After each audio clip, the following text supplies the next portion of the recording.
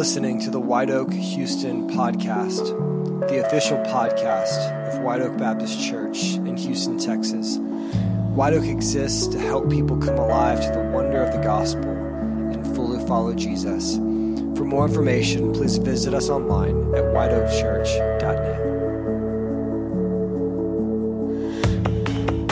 As we transition into a time of opening up the Word, I would ask you to open up with me to 1 Samuel chapter 16, starting in verse 14. 1 Samuel chapter 16, starting in verse 14. And we're continuing on in a series in which we're looking at the life of King David, a well-known figure in the Bible.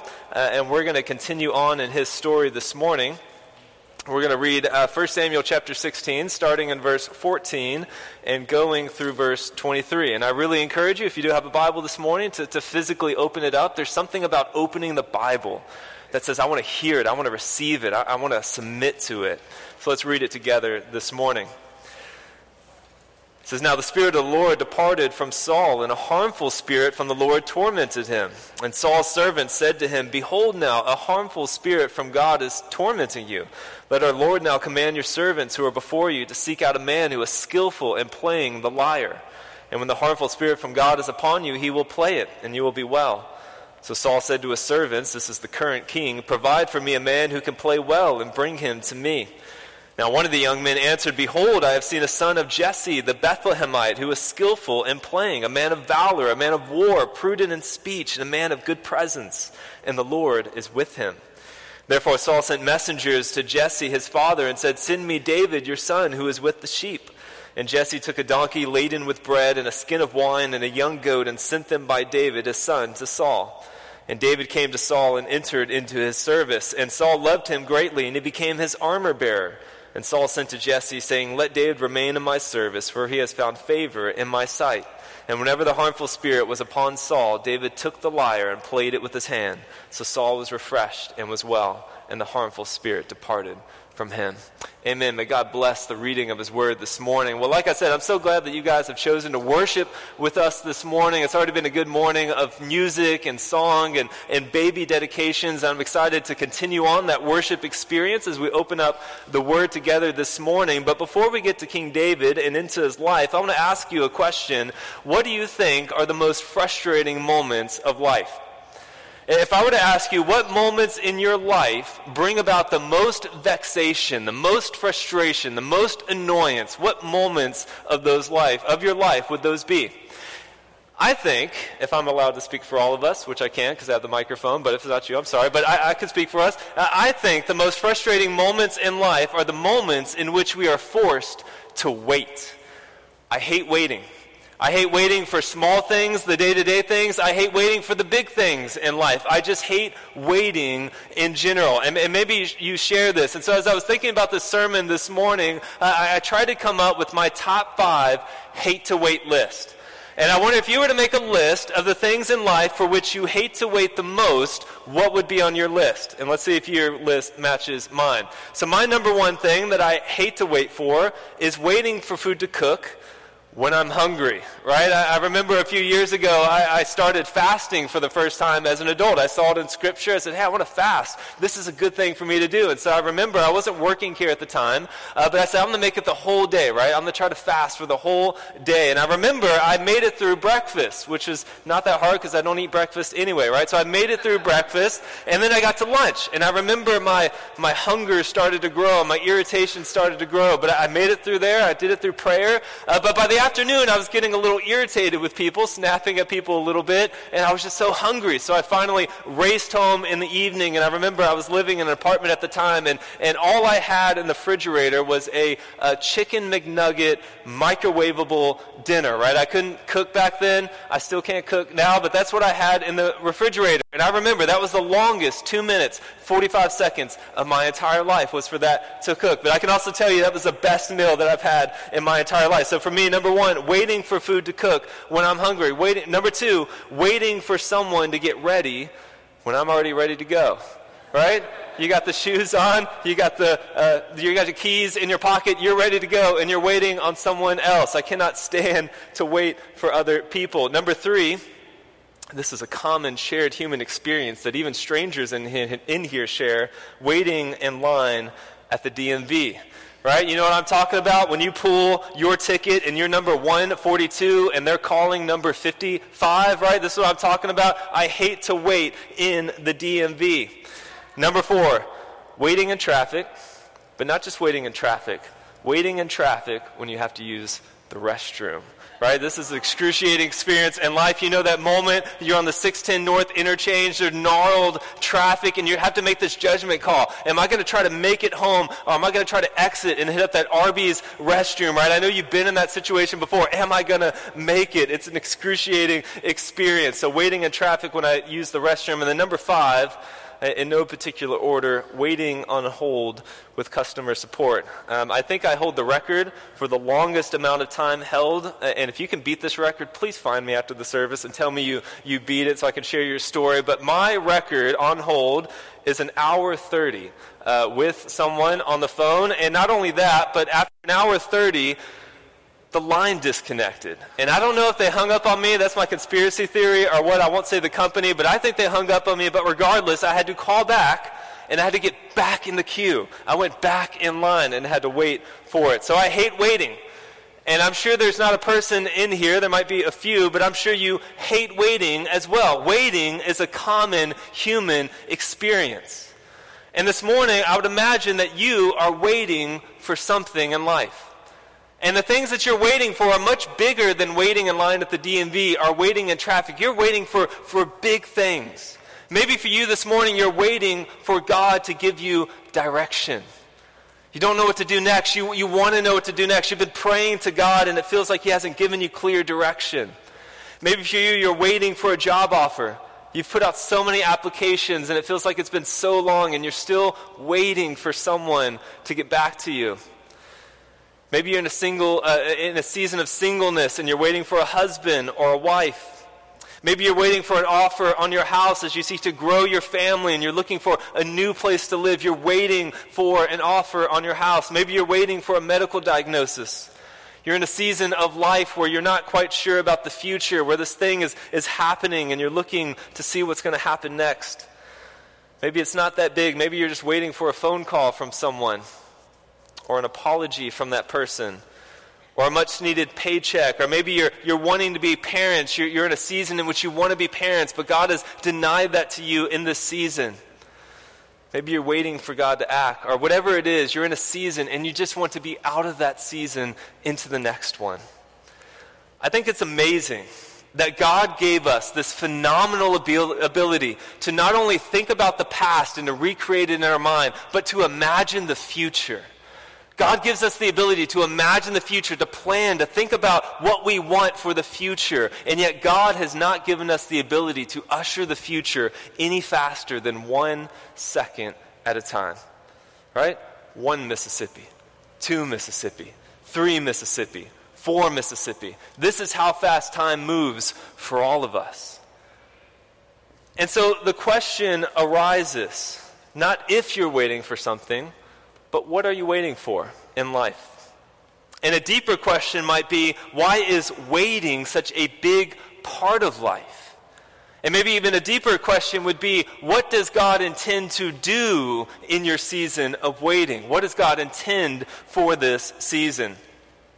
I've entitled my sermon this morning, Quit Hating the Waiting, which I think is pretty clever. Turn to your neighbor and say, quit hating the waiting. Turn to your other neighbor, say a little bit more enthusiastically. Quit hating the waiting. When you think about it, you're always waiting for something. Doesn't matter what season of life you're in, you are waiting for something. Whether it's big or whether it's small, you're waiting for something. And I believe that if God equates waiting, if God makes waiting as part of the normal Christian experience, then it's on us to look past the frustration into the blessing that comes with waiting. Because there is blessing associated with it. You see, this morning, and really every time we come to church, God is trying to remind us of 2 things.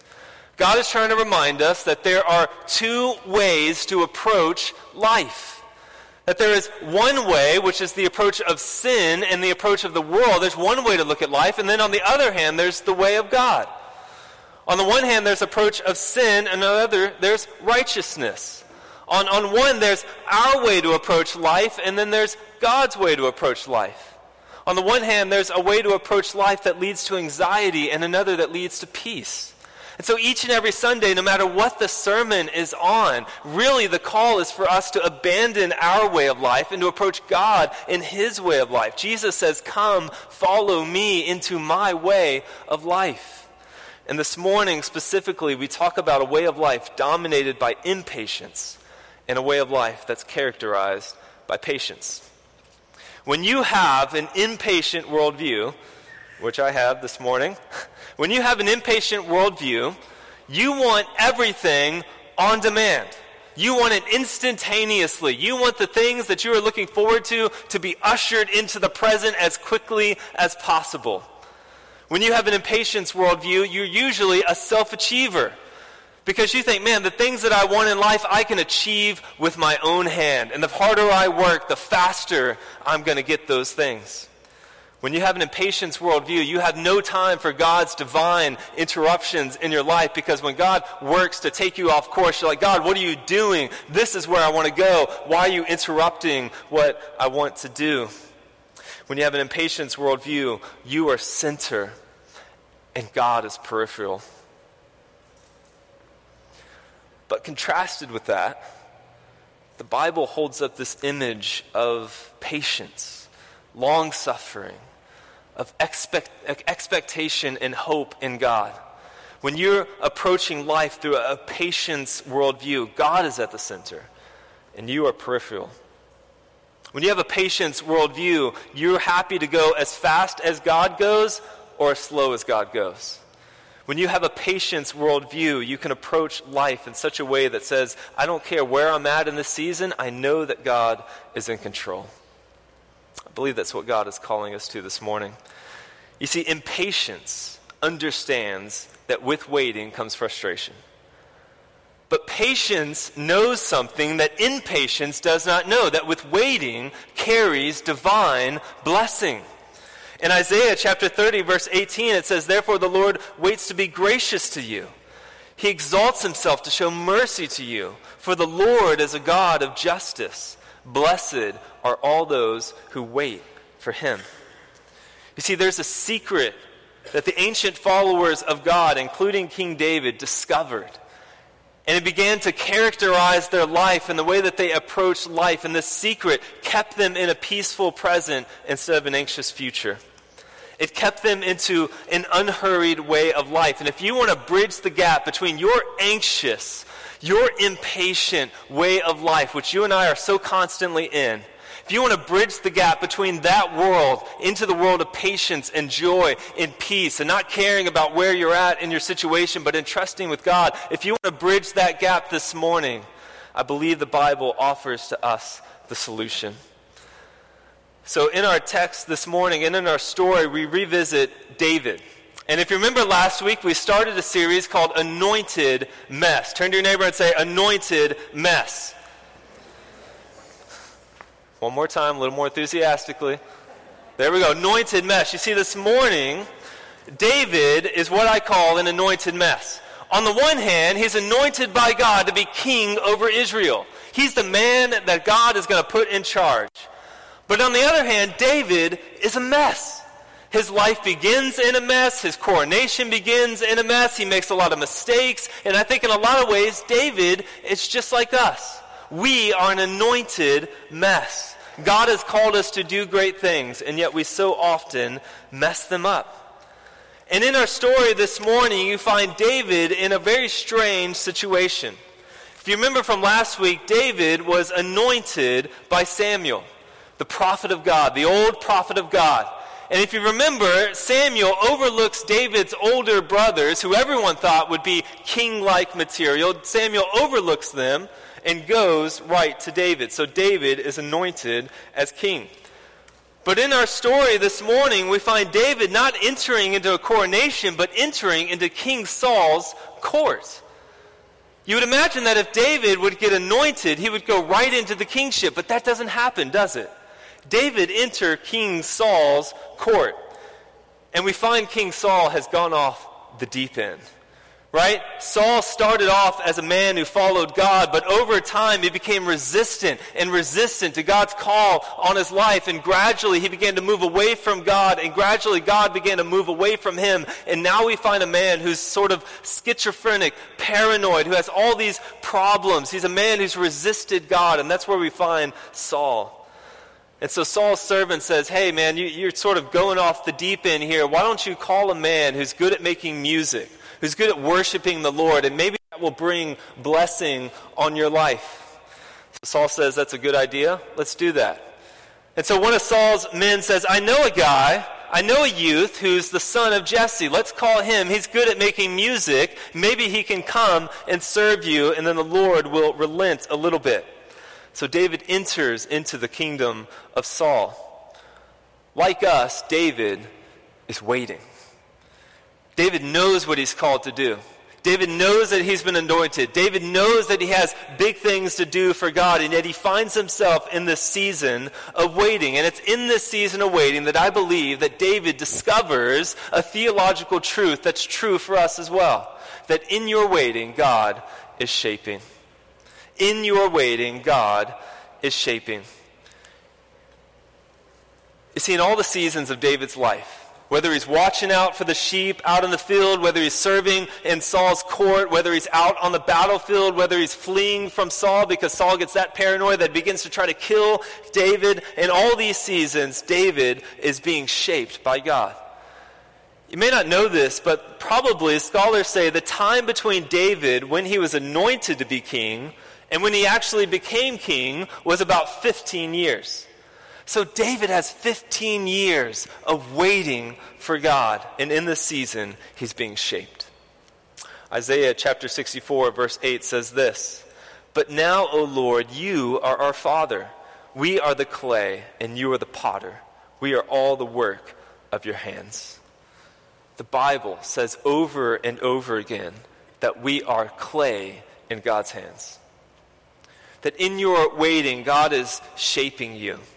In your waiting, God is honing around the rough edges. God is preparing you for the things in which he wants you to step into. And that's what David had to do. And I don't know if you've ever tried to make a pot with the spinner and stuff like that. If you've done a class like that, I did that one time. You get your hands really messy when you do that. David's life was a mess, but the Lord was shaping him in all that. David was anointed. But David had to learn some things. David's character had to grow a little bit in the season of waiting. You see, David in the season learned two things, I believe. First, he learned to trust God. David learned to trust God. You see, David probably thought that he was going to go from shepherd to king, from A to Z. But where does David go? He goes from A to H to T to B to G and then finally to Z after that. And in so many ways, our lives do not move linearly, but instead God brings us to a lot of different places. This is what happened to David. And I think David says this in Psalm chapter 57, verse 2. He reflects on this. David, who wrote most of the Psalms, he says this in Psalm 57, verse 2. He says, I cry out to God Most High, to God who fulfills his purpose for me. I wonder in your season of waiting, what are you learning from God? What is God teaching you right now in this season of life? Have you reflected on that? So often I feel like we get so fixated on the thing that we want that we forget to think about what God is trying to teach us in the season. In your waiting, God is shaping. David learned to trust God in the season. And you see that over and over in the Psalms. David, who wrote some of the greatest literature the world has ever known, and in so many Psalms he says, I will trust the Lord. Secondly, David learns the power of worship. David learns the power of worship in his waiting. He sees Saul, this man who's resistant to God, this man who's so hard-hearted against God, and he sees the power of worship. And how worship removes this sort of melancholy, evil spirit that surrounds Saul. And so David learns the power of worship in even the darkest times. In your waiting, God is shaping. He teaches you to trust God, and he teaches you the power of worship. See, waiting can either be frustrating or it can be transforming. Waiting can either be frustrating or it can be transforming. And I believe that over time, as we trust God more and more, that we begin to develop a heart and an attitude of trust. I think it's very easy for us in life to become fixated on the things that we want instead of seeing what God wants us to do. Quick story from my own life. I remember at age 20, in my vast wisdom, I wanted two things. I wanted to be a full-time minister of God. I didn't know what that looked like, whether that was missions or whether that was a church, whatever it is, but I wanted to be a full-time minister of God. And two, I wanted to be married, right? I wanted both of those things in my life. I knew I wanted them. I knew that in many ways God wanted those things for me. And yet from age 20 to age 30, I did not have those things. That in fact, God did not give me exactly what I wanted as quickly as I wanted it. But in that season, between age 20 and age 30, God took me to a lot of places. I went to live overseas and do mission work. I switched my degree about 2 or 3 times, from business to political science to journalism, and then finally I got a seminary degree. During that time, I tried to start my own business, and I failed miserably. I tried to go into the career world, try to rise up, change jobs.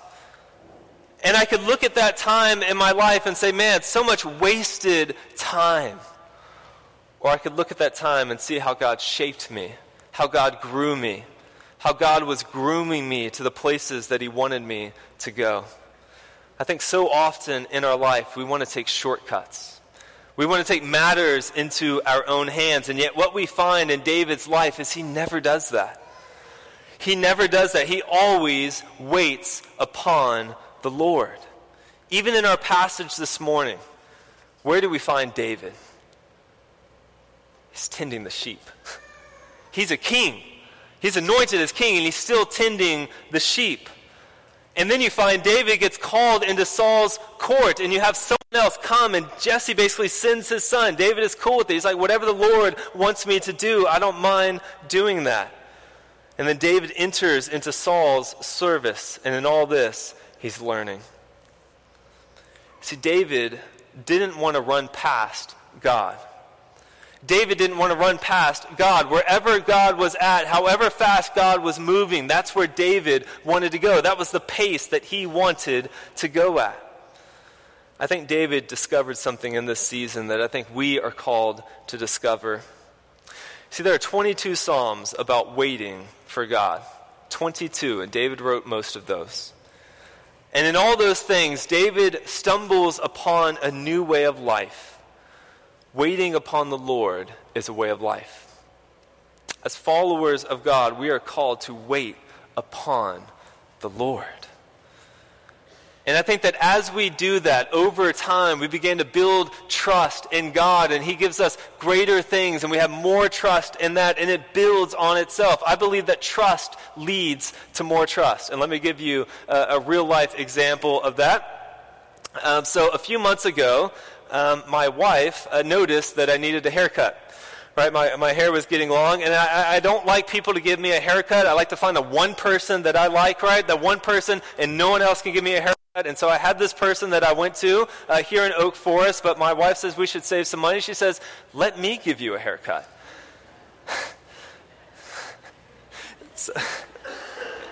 Now, I love my wife, but I was a little nervous.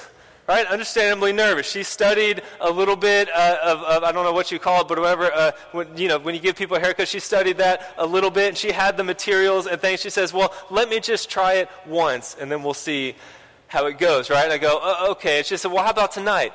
So, okay. So she busts out. Literally, she has the black thing, right? Like they put it. She's got that, and I'm sitting on the chair, and she's got the scissors and the razor out, and I'm just praying to God, we're newly married. I don't want to offend her, right? And so she says, I'm just going to cut a little bit, and then we'll see how it goes. So she does it, right? She does it, and I look in the mirror, and guess what? I look phenomenal, right? I look great. My haircut is awesome. Yeah, so my haircut is awesome. Well, guess what? She noticed last week that I needed a haircut. And guess what? I said, when can we do it? I sat down, she did it, and my hair looks pretty great. Now, I didn't shampoo this morning, so don't let that reflect on it. But it just shows you, trust builds more trust. And the more you trust God, the more you submit things to God, and the more things work out, the more we build trust upon God as a way of life. Waiting upon the Lord is a way of life. And in fact, this idea of waiting, I think, carries with it two things. One, waiting is worship and trust. That in your waiting, can you worship God? In your waiting, can you pray and submit to Him? In that season of my life between age 20 and age 30, you got to know that I had some pretty heartfelt prayers toward God. I had a lot of run-ins with God. I had a lot of times in which I shook my fist at God, but I tried to always go to God. I tried to pray to Him. I tried to say, Lord, what are you trying to teach me? I want this so badly. I'm going to keep praying for this so badly, but what are you teaching me? I learned in that season of my life to worship. Can you worship God in your waiting? Worship changes the landscape. Worship changes everything, even when nothing has changed. Jesus Himself tells us to abide in Him, to stay close to Him, to linger with Him, and whatever He wants us to do. So waiting, I believe, involves an element of worship. And I think waiting also involves an element of service. To wait on the Lord is not only worship Him, but I see this image of waiting on tables and the way that a waiter waits on tables. We wait upon the Lord. We serve the Lord in the season that we're in. Can you serve God in the season even while you wait for the future? Waiting on the Lord matters. It mattered to David, it matters to you, and it matters for the church. So often I think we talk about sermons and we think of ourselves individually, and that's good. We're supposed to do that. But this morning, not only individually, but I also believe that we as a church should be a church that waits well.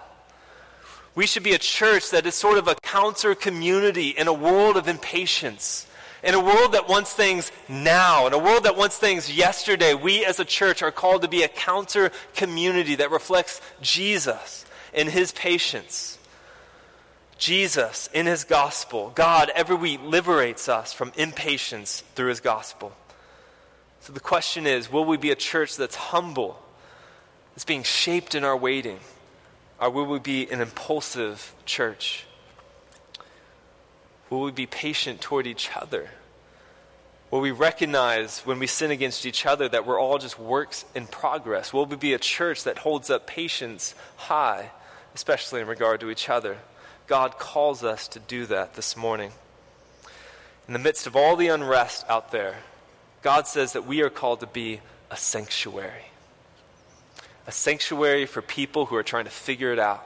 And this is really applicable to me as a pastor, because if you know me personally, you know that one of the deepest desires of my heart is to not only grow myself spiritually, but to grow you spiritually. And if I try to take matters in my own hands, whether it's for me or for you, and I try to force us to be more spiritual, it just ain't going to work. But instead, we're to trust the Lord, knowing that He's growing us over time as we submit to Him. I want our church to grow. I believe that God is calling our church to grow, to have a bigger impact in our community. And I could take that and I could say, man, we're going to force it. We're just going to force God's hand. Or we can say, let's wait for the Lord. Let's pray to Him. Let's trust Him in these things. And I believe if we do this, the Lord will bless us. The Bible says that with patience, with endurance comes blessing. I think this morning, even as we saw this baby dedications, we see pregnancy as a great example of this. Sorrow lasts for the night, sorrow lasts through the pregnancy, but when the baby is born, joy comes. God has called us to be like that. In the midst of an impatient, impetuous generation, we are to be patient people. So as we draw to a close this morning, you know that God has called you to patience. You see in David's life a man who took nothing from him for himself. We would probably call him passive in our generation. Man, David never takes anything for himself except when he gets older, but in this season, he doesn't. And yet what we find in David is a perfect example of someone who always waits upon the Lord. So we know that God wants us to wait. But at the very end here, I do want to share sort of God's heart, and that God understands waiting. God understands waiting. In Galatians chapter 4, verse 4 and 5, it says this: "But when the fullness of time had come, God sent forth his Son, born of a woman, born under the law, to redeem those who are under the law, so that we might receive adoption as sons." So you see this image of God almost waiting, if we could use that term for God, in anticipation of bringing to us salvation. It says, when the fullness of time had come. God understands waiting. God understands your waiting. Jesus specifically understands it. Jesus knew why he came to the earth, and yet he had to wait 30 years to enter into ministry. He had to wait about 3 years after that to die on the cross. Jesus understands waiting. Even now, the Bible says that Jesus sits at the right hand of God, waiting to bring us full redemption. Jesus understands waiting. This morning, whether you're a follower of God or not, we have a reminder that God is patient with us. That the Bible says that God is not slow in what he's doing, but instead he wants everyone to come to repentance and knowledge of the truth. This morning, if you're not a follower of God this morning, it's important for you to know that God is patient. That God has open arms for you to receive you into his kingdom. And for the rest of us, God calls us to live in patient obedience in the seasons that we're in. It's good, bad, beautiful, ugly. Jesus says, I'm with you through it all. So think about the ways in which God is teaching you in this season. And think about the ways in which you can worship him while you're waiting. Let's pray. Dear Heavenly Father, thank you for this day. And I thank you for your gospel, which teaches us that you were so patient with us that you sent your Son to redeem us, to lead us out of our brokenness and into places of healing and restoration. Lord, what a great reminder we have this morning of a man called David who wasn't perfect, but who waited upon the Lord. And may we be people who wait upon you. We love you, Lord. We're trying to get this thing right, but we need your help. Lastly, I pray for all these people in this room, Lord, in whatever season of waiting that they're in, that it might be a time in which trust is built, and faith is built, and hope is built, as we know that ultimately what you give us, Lord, is what's best for us. We love you, and it's in the name of the Father, and the Son, and the Holy Spirit that we pray. Amen.